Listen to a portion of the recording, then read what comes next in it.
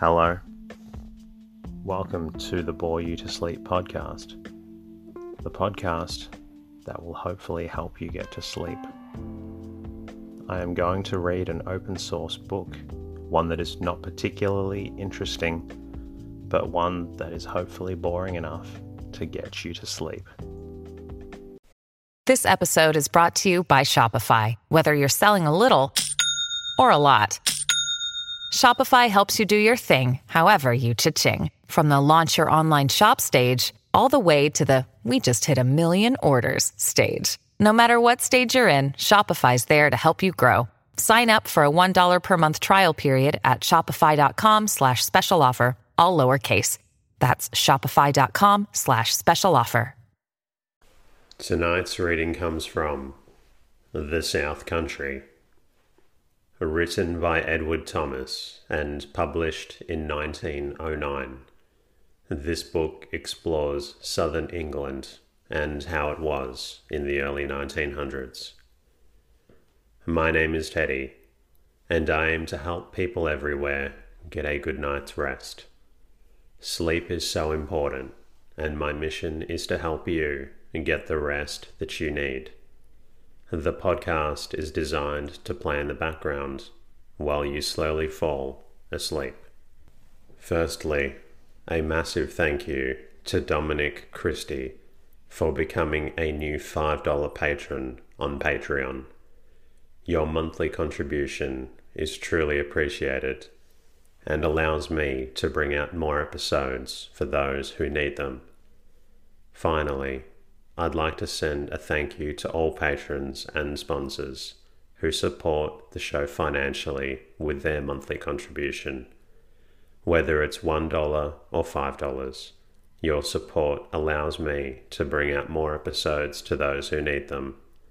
If you would like to sponsor the show because the podcast helps you, please visit boreyoutosleep.com. As always, thank you to everybody who left a review or took the time to reach out to me during the week. If you would like, you can say hello at boreyoutosleep.com. I'm also on Twitter and Instagram at boreyoutosleep. If you're not already, please feel free to subscribe to the podcast. In the meantime, lie back, relax, and enjoy the readings. The South Country, Chapter 1. The name of South Country is taken from a poem by Mr. Hilaire Belloc, beginning, "When I am living in the Midlands, they are sodden and unkind. I light my lamp in the evening, my work is left behind, and the great hills of the South Country come back into my mind." The name is given to the south of England as distinguished from the Midlands, North England and West England by the Severn. The poet is thinking particularly of Sussex and of South Downs. In using the term, I am thinking of all that country which is dominated by the Downs, or by the English Channel, or by both. Cornwall and East Anglia have been admitted only for the sake of contrast. Roughly speaking, it is the country south of the Thames and Severn, and east of Exmoor, and it includes, therefore, the counties of Kent, Sussex, Surrey, Hampshire, Berkshire, Wiltshire, Dorset, and part of Somerset. East and west across it go ranges of chalk hills, their sides smoothly hollowed by nature and the Marlburner, or sharply scored by old roads. On their lower slopes they carry the chief woods of the South Country. Their combes are often fully fledged with trees, and sometimes their high places are crowned with beech or fir. but they are most admirably themselves, when they are bare of all but grass and a few bushes of gorse and juniper, and some yew, and their ridges make flowing but infinitely variable clear lines against the sky. Sometimes they support a plateau of flint and clay, which slopes gradually to the level of the streams. Sometimes they fall away to the vales in well-defined ledges, first a long curving slope, then a plain of cornland, and below that a steep but lesser slope, covered with wood, and then again grassland or sandy heaths and rivers. Except on the plateau, the summits have few houses and very small hamlets. The first terrace has larger villages and even a town or two, but most of the towns are beneath on the banks of the rivers, and chiefly where they are broadest near the sea, or on the coast itself. The rivers flow mainly north and south, and can have but a short course before they enter the sea, on the south, or the Thames on the north. Those I remember best are the Stours, the two Rothers, but especially the one which joins the Arun, the Medway, the Len, the Eden, the Holling, the Tace, the Ouse, the Itchen, the Meon, the Wey, the Mole, the Kennet, the Ray, the Winterbournes, the Wiltshire Avon, the Ebble, and many little waters running gold over New Forest gravel, or crystal over the chalk of Hampshire, and not least of all that unlucky rivulet, the Wandle, once a nymph that walked among her sisters. Nor can I omit the Wiltshire and Berkshire Canal, as it was 15 years ago, between Swindon and Dauncey, an unfrequented byway through a quiet dairy country, and full of pike and tench among the weeds, and under the tall water docks and willow herbs, which even then threatened to subdue it as they now have done. The chief roads make south, southeast, southwest and west from London. Almost the only road going east and west and not touching London is the old road known between Winchester and Canterbury as the Pilgrim's Way. Most of the towns are small market towns, manufacturing chiefly beer, or they are swollen, especially in the neighbourhood of London, as residential quarters on lines of railway, or as health and pleasure resorts on the sea. But any man used to maps will be wiser on these matters in an hour than I am. For what I have sought is quiet and as complete a remoteness as possible from towns, whether of manufacturers, or of markets, or of cathedrals. I have used many good maps in my time, largely to avoid the towns, but I confess that I prefer to do without them and to go, if I have some days before me, guided by the hills, or the sun, or a stream, or if I have one day only, in a rough circle, trusting by taking a series of turnings to the left or a series to the right, to take much beauty by surprise, and to return at last to my starting point. On a day, dull or cloudy night, I have often no knowledge of the points on the compass. I never go out to see anything. The signboards thus often astonish me. I wish, by the way, that I had noted down more of the names on the signboards at the crossroads. There is a wealth of poetry in them, as in that which points by a ford to, first to Poolna and Ringwood, second to Gourley and Fording Bridge, third to Linwood and Broomy, and another pointing to Fording Bridge, to Ringwood, and to Cuckoo Hill and Furze Hill, and another in the parish of Pentlow, pointing to Foxearth and Sudbury, the Cavendish and Clare, and to Belchamps and Yaldham.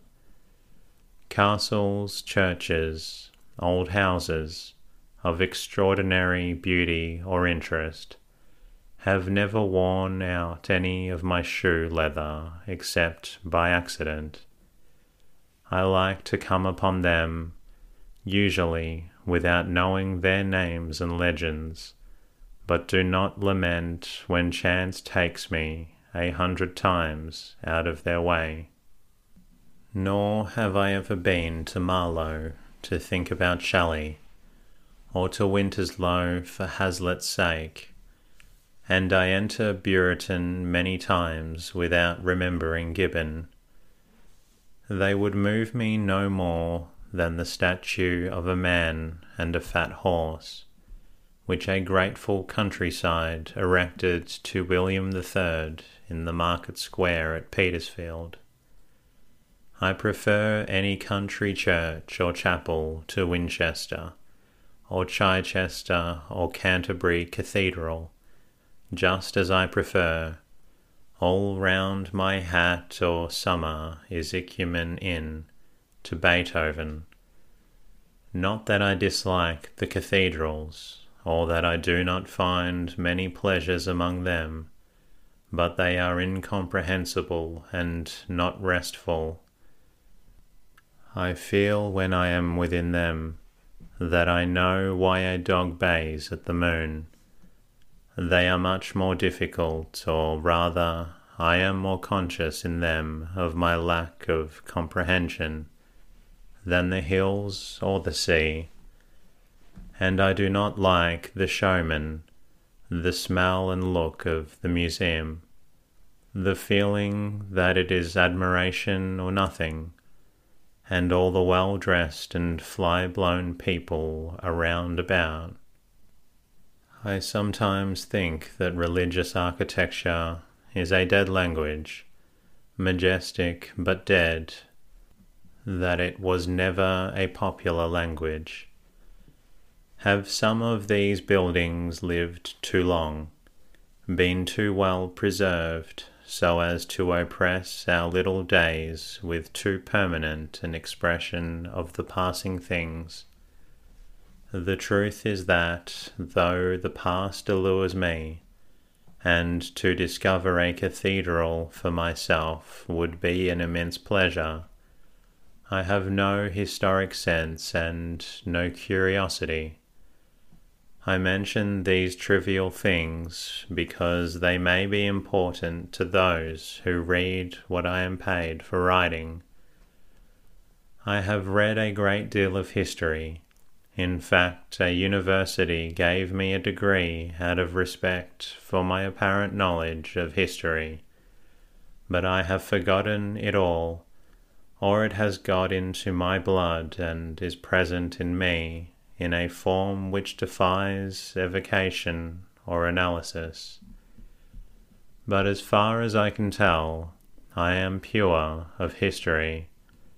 Consequently, I prefer the old brick houses round the cathedral, and that avenue of archaic bossy limes, to the cathedral itself, with all its turbulent quiet and vague antiquity. The old school also close at hand.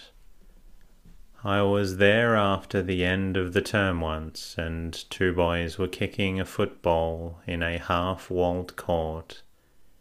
It was bright, cold, windy, and an April afternoon, and the ancient brick was penetrated with their voices and the sound of the ball, and I thought there was nothing that could be lovelier than being on that court, the pleasant walls and the broad playing fields in a sight of a smooth, noble hill, and a temple of dark firs on top. I was not thinking of Winchester, or of any one older than the fondest son of that mother, more than mother, and little of him, but was merely caught up by and with the harmony of man and his work, of two children playing, and of the green downs and windy sky. And so I travel, armed only with myself, an avaricious and often libertine and fickle eye and ear, in pursuit not of knowledge, not of wisdom, but of one whom to pursue is never to capture. Politics, the drama, science, racing, reforms and preservations, divorces, book clubs, nearly everything with the average, and the superior and the intelligent man is thinking of, I cannot grasp, my mind refuses to deal with them, and when they are discussed I am given to making answers like, in Kilve there is no weathercock. I expect there are others as unfortunate and superfluous men, such as the sanitation, improved housing, police, charities, medicine of our wonderful civilization saves from the fate of the cuckoo's foster brothers. They will perhaps follow my meanders and understand. The critics also will help. They will understand, it is their trade. How well they know what I ought, or at least ought not to do. I must, they have said, avoid the manner of the worst oleographs, must not be affected, though the recipe is not to be had, must beware of over-excitation of the colour sense. In slow course of years we acquire a way of expression, hopelessly inadequate as we plainly see when looking at the methods of great poets, of beautiful women, of athletes, of politicians, but still gradually fitted to the mind as an old walking stick to the hand that has worn and been worn by it, full of our weakness as of our strength, of our blindness as of our vision, the man himself, the poor man, it may be. And I live by writing, since it is impossible to live, by not writing in an age not of gold, but of brass. Unlearned, incurious, but finding deepest ease and joy out of doors, I have gone about the south country these 20 years and more on foot, especially in Kent between Maidstone and Ashford and round Penshurst, in Surrey between London, Guildford and Hawley, in Hampshire round Petersfield, in Wiltshire between Wootton Bassett, Swindon and Savernake. The people are almost foreign to me, the more so because country people have not yet been thrown into quite the same confusion as townspeople, and therefore look awkwardly upon those who are not in the trade. Riding is an unskilled labour, and not a trade, not on the land and not idle. But I have known something of 2 or 3 men and women, and have met a few dozen more. Yet is this country, though I am mainly Welsh, a kind of home, as I think it is more than any other to those modern people who belong nowhere. Here they prefer to retire. Here they take their holidays in multitudes. For it is a good foster mother, ample-bosomed, mild and homely. The lands of wild coast, of mountains, of myriad chimneys offer no such welcome. They have their race, their speech and ways, and are jealous. You must be a man of the sea or of the hills to dwell there at ease. But the south is tender, and will harbour any one. Her quiet people resent intrusion quietly, so that many do not notice the resentment. These are the home counties. A man can hide away in them. The people are not hospitable, but the land is. Yet there are days and places which send us in search of another kind of felicity than that which dwells under the downs, when, for example, the dark wild of Ashdown, or of Wilmer, some parcel of heathery land, with tufted pines and pale wandering roads, rises all dark and stormy out of the gentle vale, or on such an evening as when the sky is solemn blue, save at the horizon where it is faint gold, and between the blue and the gold, across the northwest lies an ashen waste of level cloud. This sky and its new moon and evening star below is barred by the boles of beeches. Through them the undulations of deserted ploughland are all but white and dewy with grass and weed. Underfoot winds a disused path amid almost overlapping dog's mercury. The earth is like an exhausted cinder, cold, silent, dead, compared with the great act in the sky. Suddenly a dog-fox barks, with melancholy and malice in the repeated hoarse yells, a sound that awakens the wildest past out of the wood and the old path. He passes by me at the trot, pausing a little to bark.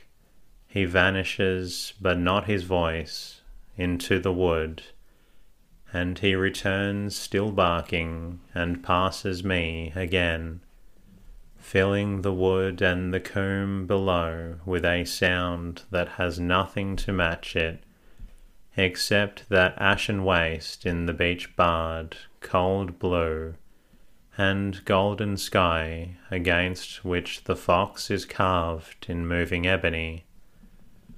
Or again, when a rude dark headland rises out of the midst of the plain into the evening sky, the woods seem but just freed from the horror of primeval sea, if that is not primeval sea washing their bases. Capella hangs low, pale, large, moist, and trembling, almost engulfed between 2 horns of the wood upon the headland, the frailest beacon of hope, still fluttering from the storm out of which the land is emerging, Then, or at home, looking at a map of Britain, the west calls out of Wiltshire, and out of Cornwall and Devon beyond, out of Monmouth and Glamorgan, and Gower and Carmarthen, with a voice of dead Townsends, Easterways, Thomases, Trahans, Merindas, seamen, and mountain men. Westward for men of this island lies the sea. Westward are the great hills. In a mere map, the west of Britain is fascinating. The great features of that map, which make it something more than a picture, to the imperfectly copied by laborious childish pens, are the great promontories of Carnarvon, of Pembroke, of Gower, and of Cornwall, jutting out into the western sea, like the features of a grim large face, such a face as is carved on a ship's prow. These protruding features, even on a small-scale map, thrill the mind with a sense of purpose and spirit. They yearn, they peer out ever to see, as if using eyes and nostrils to savour the utmost scent of it, as if themselves calling back to the call of the waves. To the eyes of a child they stand for adventure. They are lean and worn and scarred with the strife and watching. Then gradually into the mind of the child comes the story that justifies and, still more, inspires and seems to explain those westward pointing promontories. For out towards them continually have the conquered races of the world retreated, and their settlements give those corners a strangeness and a charm to our fantastic sympathies. Out from these conquerors in their turn have gone to found a legend like the Welsh Madoc, an empire like the men of Devon. The blood of conquered and conqueror is in our veins, and it flushes the cheek at the sight of thought of the West. Each man of us is as ancient and complicated, as lofty-spired, and as deep-vaulted as cathedrals and castles old, and in those lands our crypts and dark foundations are dimly remembered. We look out towards them from the high camps at Battlesbury and Barbary. The lines of the downs go trooping along to them at night. Even in the bosom of the South Country, when the tranquil bells are calling over the corn at twilight, the westward going hills, where the sun has fallen, draw the heart away and fill us with a desire to go on and on forever that same way.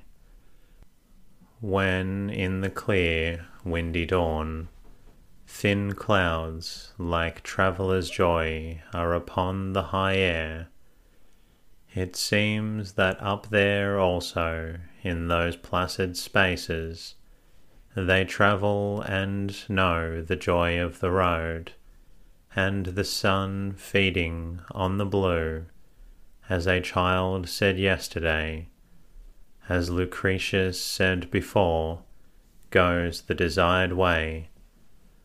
London also calls, making the needle whirl in the compass. For in London also a man may live as up a great river wide as any sea, and over some of the fairest of the South Country hangs the all-night glimmer of the city, warning, threatening, beckoning anon. Some of this country has already perished, or is so ramparted about that there is no stranger country in the world unless it be those perpendicular valleys cloven among the blue mountains, their floors level and of the purest grass, but accessible only at the end nearest the plain, where the cleft is sometimes so narrow that not even a dog can enter. And that concludes tonight's readings. I hope you're feeling drowsy, and I hope you enjoyed listening to this story. If you're still not quite sleepy yet, please feel free to listen to another episode. I look forward to bringing you a new one very soon. In the meantime, good night.